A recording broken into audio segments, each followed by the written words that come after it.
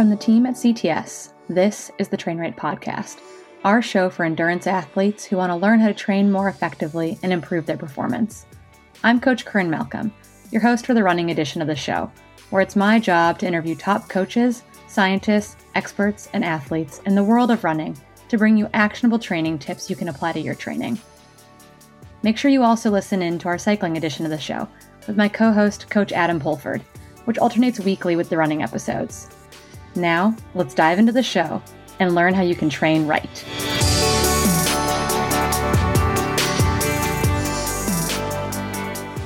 Where are you currently going to purchase all your sports nutrition needs? If you didn't immediately yell, "The Feed," you're missing out. The Feed is the largest online marketplace for sports nutrition, offering brands you know and love, from GU to Scratch Labs to Morton. They have you covered. Plus, they have athlete customizable supplements called Feed Formulas.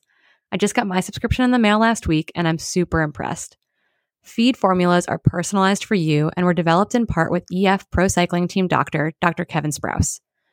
Your subscription comes with 28 daily pouches, no more individual pill bottles falling out of your bathroom vanity, making a mess.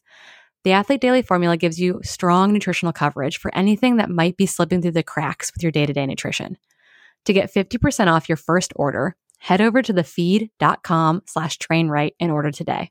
Again, that's thefeed.com/trainright.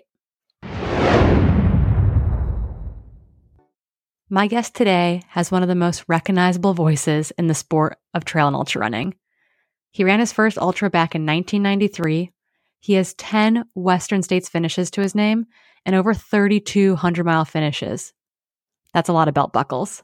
I'm talking about Coach Andy Jones Wilkins, or AJW. The man is likely the most experienced ultra runner on our team at CTS. I had AJW on back in December to talk about the Western States Lottery, right after it happened, where some of your names were drawn. You guys are the lucky few. Today, I wanted to have Andy back on to talk about an article he recently wrote for iRunFar called Assembling an All-Star Crew. And it's the perfect time to have this conversation with big goal races rapidly approaching for many of us. We've all likely made mistakes in races. Sometimes that's miscommunication between a runner and their crew, something that is so avoidable. In this conversation, we're going to dive into that, the things you should consider when bringing on friends, family, and trail partners to help you at that big race, how to avoid mid-race mishaps, and things you should consider if you'll be crewing or pacing a runner this year. I hope you enjoy this conversation. I know it sure got my gears turning for the races I have coming down the road. AJW, welcome back to the show. Oh, Corinne, it's great to be back. How are you doing? I am so good. We were just talking before we hit record that I'm moving back up to the Pacific Northwest, a place near and dear to my heart. There's a lot of change happening, but it's a good time of year, and we're heading towards the race season, which is even more exciting. Absolutely. I think, and this race season seems to be creeping more and more towards, I don't know, what I would describe as almost a normal race season, or at least as close to normal as we've had for several years. Yeah, I would agree. Races feel very normal.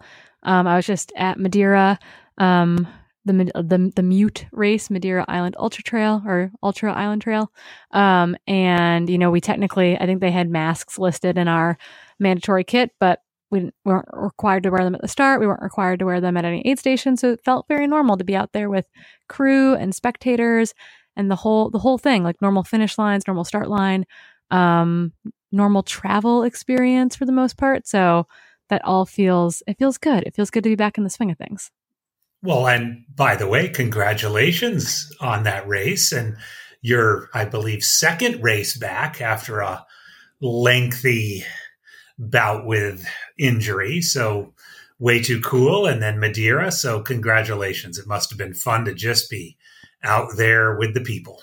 Yeah, it feels like I'm finally back. Like getting to do a long race again feels right back at home, and that, I don't know. I'm very, very excited for where the rest of the year is going to take me. But the last time we had you on the show, it was right after the Western States Lottery, like the most exciting day of the year, maybe.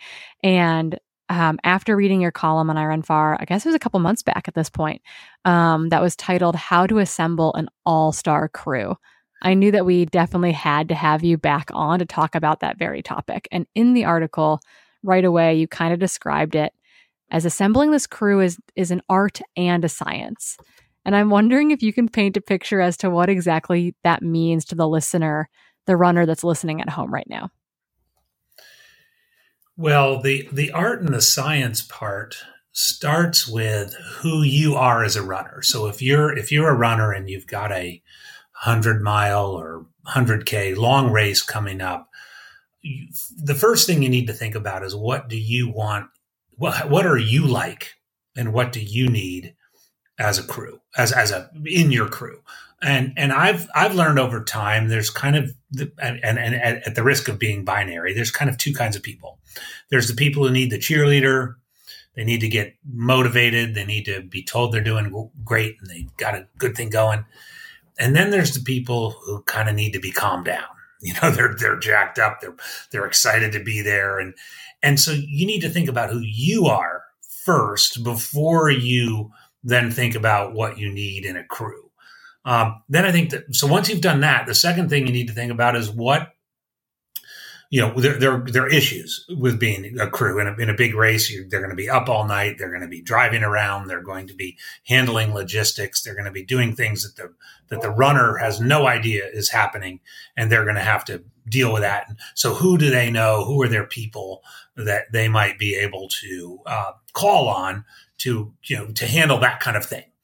And then the third piece is just, who's going to be able to do it, right? You're signed up for a race. It's a date on a calendar, and you need to get people there, and you need to figure out how to feed them and get them traveling around, and you have a place to sleep and those kinds of things. So all of those three factors together, it's not as easy as just having your four running buddies come out and hang out with you for the weekend. Yeah, and that's a mistake that maybe we'll talk about in just in a little bit too. Is like, it's you have to be kind of thoughtful about this, and it's not easy, and it's not always straightforward, and sometimes things go a little haywire. But we're looking at let's look at. We're going to focus maybe on like North American U.S. style races where not only are you allowed a crew, but you're allowed pacers, and I think that's important. And pacers are part of your crew, and I think that there's a distinction there as kind of like what the expectations are and kind of how you can use them and all that kind of stuff. So let's say you've got a runner who's looking at something like Western States or Leadville, a race where they need crew and they need pacers. Maybe those are the same people. Maybe they're different people. What's the first thing a runner looking at this race coming up should be doing when it comes to putting together that support system for the race? I think, first of all, they need to separate the pacers and the crew. Yes, with a very experienced person, you could have someone crew you for the first, let's just say 60 miles of a race and then pace you the rest of the way in.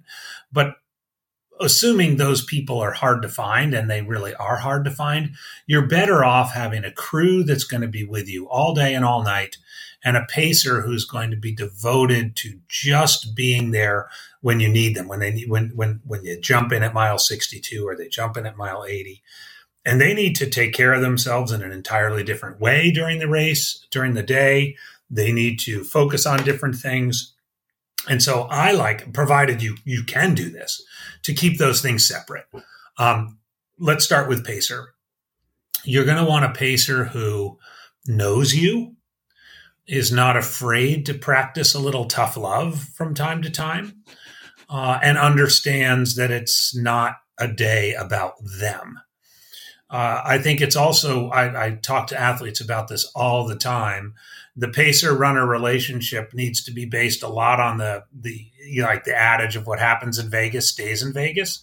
A runner's going to say stuff to a pacer out there in the woods in the middle of the night that they would never say to anybody at any other time in the rest of their lives. And they just need to have a little code. So you need to find a pacer that's going to be that's going to be cool with that. They're just going to be able to go with the flow and, help you do whatever it is you have to do out there. You're going to cry. You're going to throw up. You're going to, sit in a chair for too long. You're going to say you don't want to eat anything. You want to select that pacer. That's somebody who can deal with all that. On the crew side, it's actually more complicated because, so you mentioned Western states. So let's take Western states. You're going to have a crew that's going to be willing to drive probably 150 to 180 miles in 90 plus degrees. They're going to have to stand in places that are hot. They're going to stand there all day with a lot of other people around, crowded, yelling and screaming. Not having enough to drink or eat. It's complicated. Sometimes hiking down a mile or two with a cooler, riding a shuttle bus. I mean, signing up to crew one of these big races is no picnic. It's not just sitting in the grass, reading a book. There is a fair bit of that, but there's also this crunch time. And then the runner comes through, they're there for 3 minutes and they're gone. And you rush off to the next place. So in selecting that crew, think about those kinds of experiences, people you might know, people you might understand, people who might understand you, and put them in that role and talk to them about it ahead of time. Here's what I'm going to need from you, and here's why I've asked you to do this. Yeah, and I think that, I think what we're going to talk about next is kind of those roles, but I think you're right. Crewing is not easy. After my second Western States, my then partner, now husband, was like, can we take a break maybe from Western States? Not take a break from our relationship, but can we take a break from our relationship with Western States? Because I've done this 2 years in a row and I don't think that I want to help next year. And I was like, that's very, very valid. There's a long, hot day out there. I firmly believe sometimes that crewing is much harder than being the runner. Runners just put one foot in front of the other for, 14, 18, 20, 24, 32, whatever hours. The crew is out there that whole time too. And it's not a whole lot easier for them. I think the part that I really liked about your article is then talking about that crew in those specifics was you kind of highlighted 3 roles. Let's say you have a 3-person crew and you highlighted these roles really well. And I'm wondering if you can just break down what those crew roles were and why they're important to consider people for those 3 individual positions. Well, I'm glad we're having this conversation because I know you have served in the role of crew chief. So, it sounds very NASCAR-ish. You could call it crew chief. You could call it captain. But absolutely, whether you have only 1 person or you have 10 people or some number in between, it's not a democracy out there, right? No, you need to declare, somebody needs to be declared in charge. Okay. And they call them the crew chief, and their word, and that's established ahead of time. That's, Corinne is the crew chief, right? So if there's a difference of opinion about anything, when she said she wanted this gel or she said she wanted this bottle at this time, crew chief's word is gospel, and you just let that go. So you're looking for a crew chief person that can be assertive, that can be a little bit bossy, but is also comfortable in that role and is going to accept that role and is maybe going to have to deal with how that impacts the relationship with the other people in the crew because they might not otherwise be a boss in the rest of their lives. But, for those 20, 24, 36 hours, they're the boss. And that's been pre-established. And so that's number 1. You have to have a crew chief. Next, number 2, you have to have a logistics person. This person has to be separate from the crew chief, but they have to know where you're driving. They have to have the directions. They have to assume that the GPS isn't going to get them to the place. So they have to have actually studied the directions. They're going to know if parking is a pain in the butt at that particular place. And if they have to ride a shuttle or if there's a limit on the number of people that can go to a crew access place. Take something like UTMB, which doesn't allow pacers, but does allow crew. But you can only have a certain number of people in to the tents, at certain times. They need to, that person, the logistics person, has to have a complete understanding of all of those things. And that's kind of a big job. They have to have read the manual.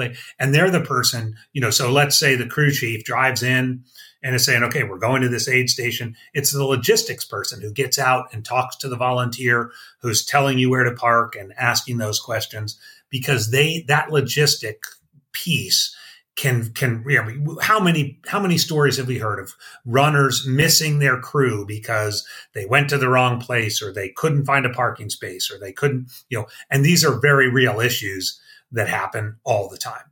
The third person is, and this is a tricky. Oh, so by the way, you want somebody in that logistics role who, like, maybe they do that for their job, or maybe it's they something love spreadsheets. They love spreadsheets. Those are the people with the binders, and they're, if you had somebody on your crew who was in like HR, they'd be perfect.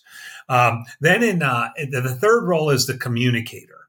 And this is a little bit more of a dynamic role. This is they're the person who knows the crew chief is doing this thing, knows that this has to happen with the logistics person, but in the heat of the moment, the runner might come and be like, I need this, and I need to talk to this person, or I need to know where the medical tent is, or I need to know where I can get my drop bag. The communicator is the person because let's face it, there's a lot of stress in these environments. The communicator can walk up to the aid station captain and ask very nicely, where are the drop bags, and can my runner get, and that communicator person needs to be different from the logistics person who's like, okay, we got to be here. We got to have the gels. We got to have and the crew chief who's just geared towards the way more human side of it. So when the runner comes in, the runner is going straight to the crew chief and like doing what they've pre-established. The logistics person steps back, and the communications person is there ready for whatever surprise there's going to be, right? Oh, it turns out I'm going to need that extra pair of shoes that I said at the beginning I wasn't going to need. And so if you have those three roles met with people you trust, then you're in good shape. Now, we do know that crews, especially at these big races, you get more people than that, and that's fine. I mean, we don't want a bunch of cars driving around the wilderness, but you could say, okay, these two people are going to be the logistics people, so they can help each other read the spreadsheets and everything. The one thing you don't want to have as a pair is the crew chief. It's one only crew chief, one person in charge. No democracy. I would say that's, if you take one thing away from this podcast, if you're starting to assemble a crew, it's that. Put someone in charge and keep them in charge. Yeah, I think that's so important. And I've definitely, because I've always run a very small crew / pacer group for Western states, in which, I have Steven kind of as crew chief and logistics, my friend Nikki as kind of communicator and one of my pacers, and then a third person who's the other pacer. And that has worked really well to run this kind of really condensed little group, but that's really hard to do. And I got super, super fortunate that I have a very skilled group of friends. But additionally to that, my mom is maybe my biggest fan. I think most people's moms and dads might be their biggest fan, or your significant other, or your children. And so where does, and so my mom comes to my races, not all of them, but she's been at Western State, she's been at Leadville, she's been at UTMB. And although she's never had an official role there, and that's probably a reason for it, like, how do you feel about, I know your family has been at Western States.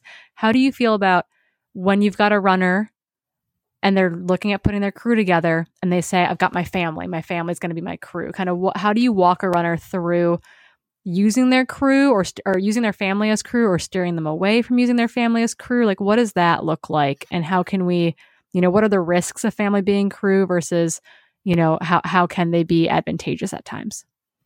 So cranking up the Wayback Machine a little bit, in 2005, my mom, who's now 79 years old, really wanted to come out to Western States. She was one of those moms who said, I don't know why you do this. You're going to die out there.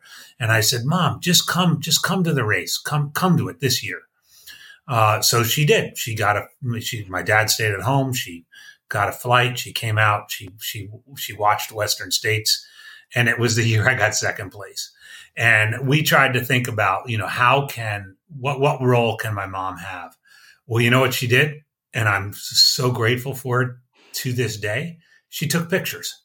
Long before iPhones, she just took a crap ton of pictures that now I have in my somewhere in this room, hundreds of pictures developed at a CVS pharmacy of the 2005 race.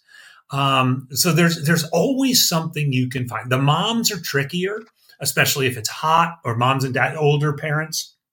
If it's hot, if it's lots of driving, if it's uncomfortable sleeping conditions. What I say about spouses and young children, and I've already I've got several athletes running Western States this year with spouses and young children.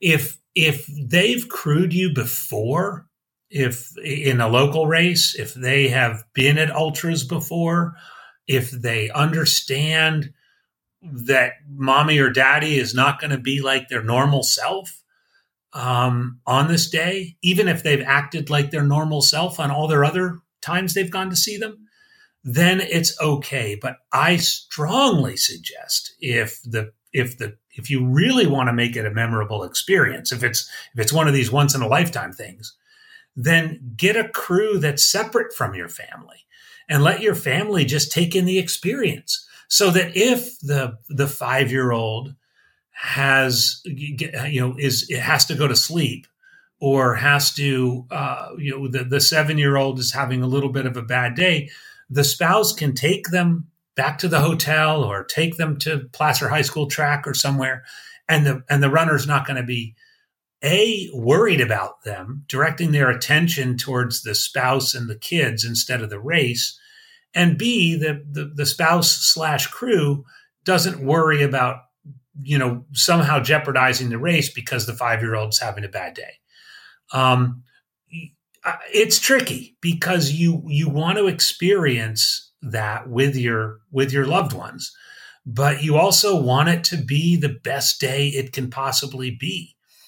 And if a runner comes in to Michigan Bluff and only one of the crew are there and says to the runner, "Oh yeah, your spouse had to go back to the hotel because Sally, your 7-year-old daughter, was having a meltdown," that's going to stick with the runner. That's going to stick with that runner through the next, and they're going to be worried about that, and they're going to direct attention away from the race and towards that. So while I'm sure it's not something a lot of people want to think about, it can make a big difference. And I would encourage people to think about it. Yeah, I think that's really, really important. As I mentioned, my mom's come to several races, and at Western States, she went to Michigan Bluff by herself. She wasn't with my husband and the rest of my crew. And I wasn't sending anyone to Michigan Bluff. I told my mom that I wanted her to enjoy watching the race and to yell "Go Sweetie" and that kind of stuff out there. What she's always done for me since I was a little kid competing in sports. But she got to go to Michigan Bluff, and she went to Michigan Bluff into the river crossing, not kind of my quote unquote crew spots, just to kind of be additional moral support. But, she also came to UTMB, but my friend Sarah Keyes acted as my crew. So Sarah was inside the aid stations with me, being the boss, telling me to get back out on course. And my mom was the person who would see me as I ran into the aid station and cheer for me, and see me as I ran out from the aid station to cheer for me. And that was kind of a really nice mix of my mom could be there to witness it, to provide moral support. But, I had a person or people who were responsible for kind of the race logistics and making sure that they could be mean to me, because I think significant others, children, parents, these loved ones, they have a hard time seeing you suffer and seeing you hurt and seeing you, debate, do I continue back down the trail? And so I think for me, that's the biggest reason almost to separate them, is that I know that my mom wants me to be safe and happy and healthy. And there are moments during any race where I probably don't look safe, happy, or healthy. And so what that's been I would deviation. say though, if you are in a position where you want to involve your children, I can give us a personal story similar to yours. So I have 3 boys. They're now grown, but they came to Western States every year, and Carson, Logan, and Tully, and Shelley was my crew chief, my wife, and she is brilliant at it. And it was the only way it was going to work. What we did with them, and I would advise anybody thinking about using your children as part of your crew, we gave them specific, discrete roles. So, and I mean, I remember it to this day. Carson had the bottles. He would mix the drink, whatever drink I was having, he would have the bottles. They would be ready. Logan, that was his personality. Carson liked doing that. Logan, who's more of like the analytical kid, would sit there. He actually looked at the competition. He actually looked and took notes of the guys coming through ahead of me and how they looked and who looked bad and who looked good and who changed their shoes and who didn't, and took little notes, and then gave Shelley a little piece of paper that said, oh yeah, Paul DeWitt looked like crap here, and Hal Kerner looked awesome, and Anton is Anton, right? And then Tully, the youngest one, who's now 19, he just stuffed gels in my pockets. Awesome. So it was like he would take the garbage out of my pockets and put new gels in my pockets, and they all had something to do. They weren't like bothering anybody. Meanwhile, while all that stuff was going on, Shelley was talking to me and telling me what I needed to do and how ahead or behind pace I was and those kinds of things. So, I mean, there is a way to do it. You can do it. I think the key is really here we are in April recording this podcast. You people listening to this are thinking about assembling their crews for races in June or July or August or September. Those are the kinds of things you can think about, and they are meaningful. I mean, my kids still talk about it to this day, but it was meaningful in a way that didn't. There was nothing in that little scenario I just explained that's going to make me leave Michigan Bluff and worry that my family is off, like not having a good time, and therefore I feel guilty about running this race. Which, when you talk to enough people, so many parents, and it's truer of moms than dads, I will say, but so many parents struggle with the guilt that comes with running these long races and the training that comes with it and the commitment of time, that if that guilt hits them on race day, especially at an emotionally weak moment, like 70 miles in, they might just be like, screw it, I want to go back and be with my kids. Mm-hmm. And so you want to do what you can ahead of time to prevent that from happening. And sometimes that means making tough decisions about who's going to do what on race day. Yeah, and I've definitely witnessed. I was at Javelina 100 back in October and got to witness one of my athletes whose wife and 2 boys were there crewing him. And the youngest boy's job was to time him. He would just time. He would time his dad in the aid station, like, Dad, you got to be quick. Very analytical little boy. And then the other one was helping, get stuff stuffed into pockets. And it was a pretty efficient little operation. But they, I think it's one of those things where enough practice with your family, being at other races, knowing kind of what to expect, can go a long way. And then I think, as much as that guilt can set in and you want to get back to your family, I think there's probably a lot of parents out there who will push through hard times because they want to show their kids that they can tough it out and that they can finish these things, and they set a goal and they're going to, continue to work hard even if the goal is not perfect. And so I think that there's probably a double-edged sword there when it comes to family and young, and particularly young kids and significant others out on course. But I think that kind of speaks to this next piece of the puzzle, a little bit of the communication aspect. We talked a little bit about, like roles and who's doing what and talking and logistics and knowing what your runner's going to want on race day. And if they say this, you got to do X, Y, or Z, or, kind of the runner should know themselves maybe a little bit to say, like, I know this tends to happen. When this happens, I want you to do X, Y, or Z. In my mind, that needs to happen much before race day, right? That looks to me like a pre-race crew meeting or several pre-race crew meetings. And I'm wondering How important are those, and what should it look like? How can a runner and their crew set themselves up for success by utilizing pre-race time to make sure that everything is kind of clear, expectations are set for everyone? Well, absolutely. Those pre-race meetings, and if you can have everybody who's going to be part of the day at that meeting, you will get the communication very clear. Because the runner has to control that to an extent. The runner has to say, here's what I'm going to need. Here's what I'm going to want you to do for me. Here's what I'm going to hope from you. But then this is a little bit of the unwritten part of the crew meeting. The crew then needs to say back, well, what if you say this? What if you say, I can't, this is the most, likely one. I can't take in any more. I can't eat anymore. Like people say that all the time. I can't eat anymore. And, when I say that, what do you want me to do? This would be a crew member asking that question in a crew. Those are absolute key questions. Or tell me, what am I supposed to say back to you when you say my quads are shot? Right. So put it on the runner 5 days before or 2 days before, whenever you're having that crew meeting, what you want to tell, what you need, what you're going to need from me in those moments. The runner might not know, in which case the crew would say, well, we'll troubleshoot your shoes. We'll troubleshoot, putting some stuff on your legs. We'll figure out a way to get some calories in you. Maybe you'll sit here for 10 minutes and cool down and so forth. But in that crew meeting, the biggest mistake that happens in crew meetings is the runner basically gives the crew a lecture and tells them, here's what I'm going to need here. Here's what I'm going to need here. Here's the binder with the spreadsheet and everything else. It really needs to be a discussion so that when the race comes and they're in that environment and that dialogue is happening, they know what to do. Because many of these people, look, even the most experienced 100-milers haven't experienced running 100 miles, 500 times like they've experienced sitting in traffic or making breakfast for their kid. So they're having an experience that they haven't had very often. And the crews are having an experience they probably have had even less. So for somebody to be like, okay, I need to be here for you in this moment to do this thing.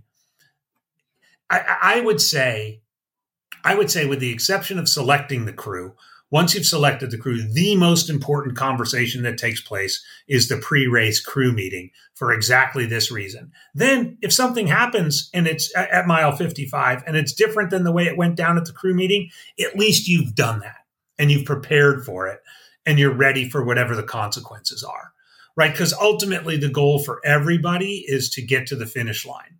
And that then brings me to the last point. It's important for a crew to say in that pre-race meeting, when are we going to know that it's time for you to stop? One of the things I appreciate so much about every year at Western States when Craig Thornley delivers the, it's okay to drop out speech, is that as much as nobody on that starting line is planning on dropping out, 20 to 30% of the people are going to drop out. And what are we as a crew going to do to prepare for that? And how are we going to know how to help our runner get through that? It's not something you want to dwell on in the pre-race meeting, of course, because of the psychology of it all, but it's something you need to think about. And it might actually be something that allows the crew to flip the script and get the runner back out of the chair and back down the trail. If you've had that conversation. So I can't reiterate it enough, the importance of communication, pre-race communication, direct, honest communication, which is why selecting your crew is so important, because you've got to have people that you don't need to perform for, that you don't need to have them, you don't need to live up to any standard for them. They're just there to serve you. But they're going to serve you in a way that you might not want to be served, and you have to be prepared for that. Yeah, and that's your responsibility. I think that if you're a runner listening to this right now, and you've got a big goal race coming up this year in which you are using crew and or pacers, these are things that you need to be thinking about. You need to be thinking about, okay, what do I want my crew to say or do when my stomach hurts, or when I'm cramping, or when it's really hot, or when I'm really uncomfortable, or when I can't run anymore and I have to walk, or when my goals are slipping away from me, but I still want to finish. Like what are those conversations going to look like? Because, and your crew will do, is going to try to serve you to the best of their abilities. But I think that a lot of this can be set up during this pre-race meeting. Like the biggest thing that I learned is that very early on is that I don't like when people ask me if I'm okay. I like, that's what I've told all my crew from the get-go at any single race, is that you're not allowed to ask me how I'm doing.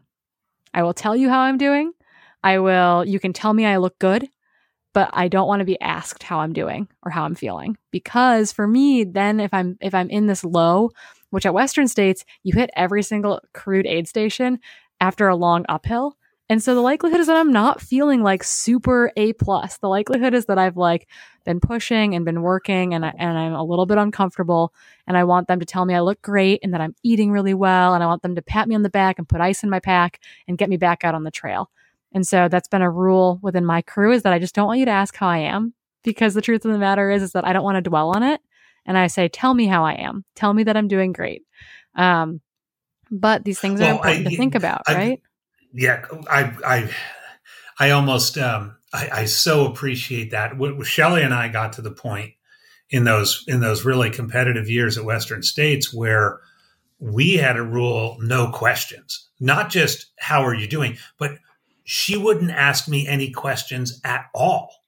Right? It was here's just, your stuff. It was declarative, right? Here's your stuff. Here's when Jeff Rose came through here. Here is how much time you're supposed to take to the next aid station. Where it wasn't even a back and forth. And I mean, when you think of, we always use the metaphor of the NASCAR pit crew, right? When you see these really good crews at big races, they're not engaging in conversation. They're just doing stuff. And I mean, one of the most brilliant couples at this are Cheryl and Carl Meltzer. If anybody on this podcast has ever seen them at a race, I mean, they barely even talk, right? It's like Cheryl is handing Carl stuff. Carl is, maybe they're whispering. I mean, Carl still has his headphones in. He probably can't even hear what Cheryl's saying, right? Yeah. But that's the kind of, I mean, that's sort of the gold standard, where you have this crew there because they're taking care of your needs and they're doing it, but they're not distracting you with questions like, how are you feeling? Or does your stomach hurt? Or, because you don't want that. You don't want anybody to think about that. You, as a runner, you don't want to think about it. You don't want all of a sudden somebody say, well, does your stomach hurt? It's like, oh yeah, now come to think of it, it kind of does. Right? You don't want that to I've been dwelling on this for hours. Right? Yeah. It's like, I've watched Jason Koop crew Abby Hall at a number of races, and it's like, good job, kid. And then like hands her food and she like leaves the aid station. Like that's all, like, it's very simple. I think it's like, what your job is, what your role is, what they need, what you're supposed to take from them. Like that's the conversation, right? It's like, here's your water. Like, let me put sunscreen on you. Like, I love that. I love the no questions. That's so great. I remember watching Diana Finkel, who's, had several wins at Hard Rock, and it was the same thing. She barely stopped. Her crew would be there. She was one of those who would just switch packs, right? So she would take off her empty pack, get her full pack. They might just say a couple of words and she would even just keep moving right through. I mean, it was like textbook. She had one Hard Rock where she had like 18 minutes of cumulative aid station time, which, if you think about that, I mean, that's just mind boggling. That's fast. That's really, really fast. That's something to strive for. I tell all my athletes, we're not going to rush through aid stations, but we're going to be as efficient as possible. And that goes for utilizing your crew, being as efficient as possible. And so I'm wondering, where do we see this go really wrong on race day? Like, I know that you probably have your own, maybe not your personal stories, but we've all been to a race where we witnessed something go sideways for the runner, for the crew, for the pacers, these kind of personal horror stories of what happened out there. And I'm wondering if there's anything that kind of stands out to you as far as something that you've seen that we can fix, we can change, it's easily avoidable. Most of these mistakes I feel like are easily avoidable. Well, the first one is listening too much to the runner. And I know that's hard, but pacers really feel this the most. I think way back to my first 100-miler, which was Angeles Crest, and I was running down one of the heinous downhills in the last 20 miles, and I turned to my crew, my pacer, and I said, "Man, my quads are shot." And he stopped and he turned to me and he said, "Andy, shut up. Everyone's quads are shot." And it was like a very wise moment, because if you're feeling sorry for yourself at mile 88 because your quads are shot or you have blisters, or you can take solace in the fact that everybody is feeling that way. I think what goes wrong first and foremost is, and this might be counterintuitive to some people because, you don't want to put somebody in harm's way, listening too much to the runner. You need to know the difference between, okay, this person might seriously be in trouble, like they might have rhabdo or they might have a torn muscle or something like that, or this person is just suffering like everyone else suffers in a 100-miler. So the first thing is you want to have enough experience and know-how and, being able to know who your person is to know the difference between those things. Because what goes awry is it's like, oh, he said his quads are shot, so we're going to drop out. Yeah. And that person's going to regret that like the next day. The other thing that goes wrong is just too many cooks in the kitchen. And you talked about, you always had a streamlined crew of 2 or 3, and the runners don't need any more distraction than the race already has. So keep it lean, keep it focused, give everybody a job, and understand that it's all about the runner. The last thing is, if a crew or pacer makes it more about them than you, then they're probably someone who's not going to be a good crew or pacer again. I had a pacer. I love the guy to this day. He paced me at Western States, years ago. He was training for Badwater, so he decided that he would run from Forest Hill to the finish in like tights and a black turtleneck and so forth. Oh. And because he was training, and I dropped him, before we even got to Auburn Lakes trails.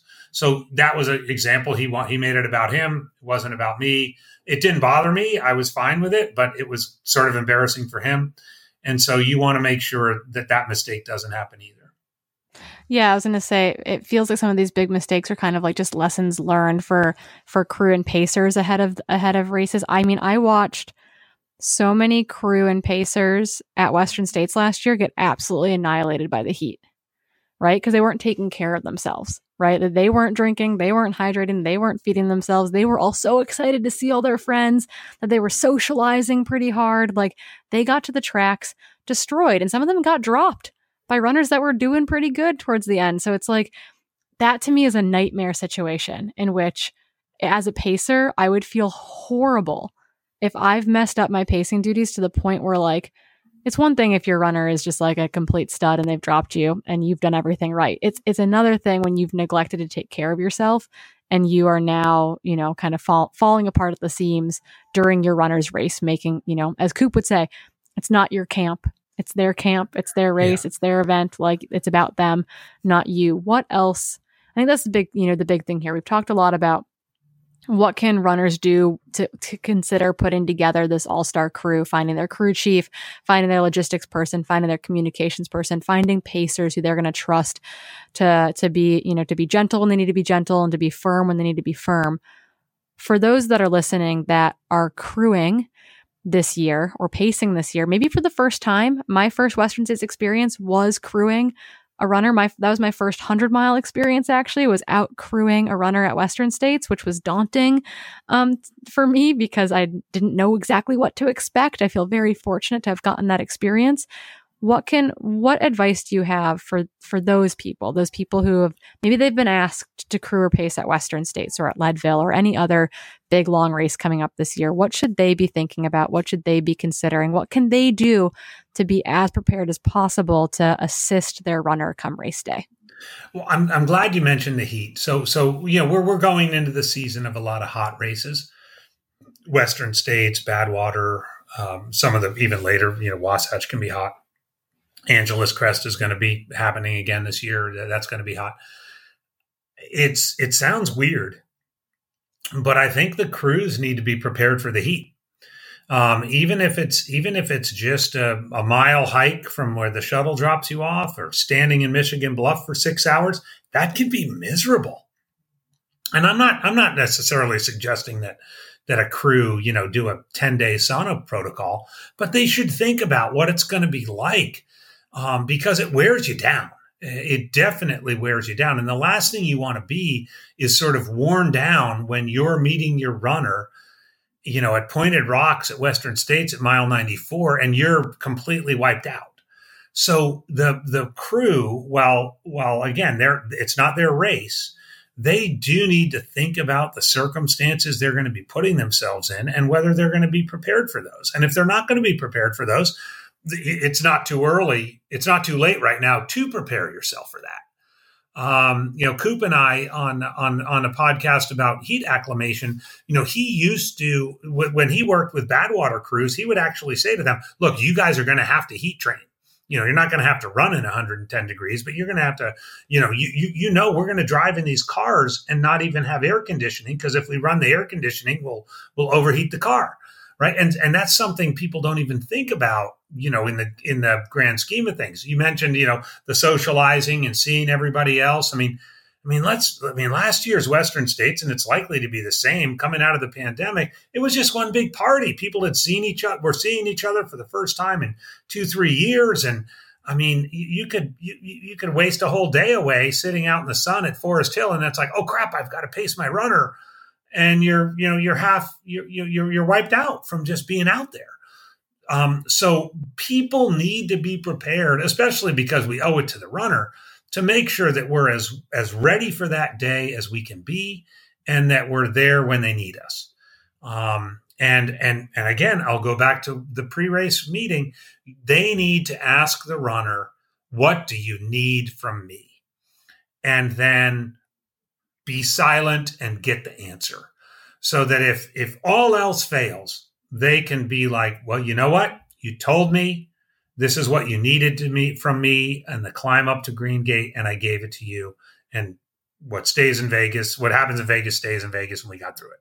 So that to me is the most important part of this whole conversation, the all-star crew, the involving the family, the what mistakes are going to happen, what stuff's going to go wrong. Just be ready. Be ready. It's going to be a big day. It's going to change people's lives. It's going to be a memory of a lifetime. And you want to be as prepared as you possibly can.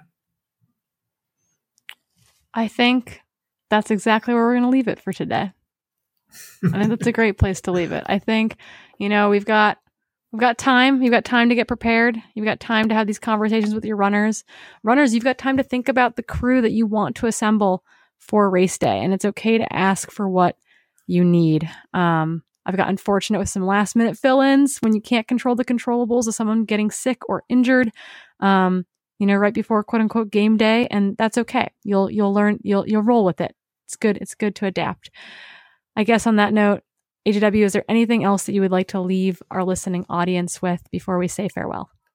Well, here we are recording at the end of April, Corinne, and it's, we're coming out of this pandemic, and we're looking ahead at a fun summer of, full-on events. And to everybody out there, this is the best time. This is North American runners with summer races. This is your training volumes going up, your excitement's going up, whether it's a thing on the calendar in June, July, August, or September. This is what it's about. The race is the cherry on top. The training, the building, the preparation, the conversations that we've talked about here this evening. That's what it's about. That's what gives it meaning. And frankly, it's what makes us like, when we're sitting around in November thinking about what races we want to sign up for next year, it gets us fired up again. So take the motivation you have right now, ride it, enjoy it, and come race day, you'll be ready to go. So I love this topic. I think so many people believe that what we do, this ultra running in the trails and the mountains, is this solitary pursuit. And for some it is. And obviously of the 25 hours we're out there, 24 and a half of them are spent in a solitary way. But that half an hour that we share with others at crew stations, or those 5 hours we share with pacers, those are deeply meaningful. And enjoy that meaning. Enjoy that because that's what we have. We have these relationships and we have this community. And I really think that sharing the experience makes the experience better. Yeah, I couldn't agree more. We'll see you guys all out there on the trails, hopefully at Western States. HAW, thank you so much for coming on today. We'll have you back on again soon. Thank you, Corinne, and I'll see you at States. Thanks for joining us this week on the Trainwright Podcast. We hope you enjoyed the show. Make sure to visit our website at trainwright.com/podcast, where you can find social links and more for our guests. If you'd like to support the show, please subscribe to the podcast, share it with your friends, and leave us a rating on iTunes. Thanks again, and we'll see you next time.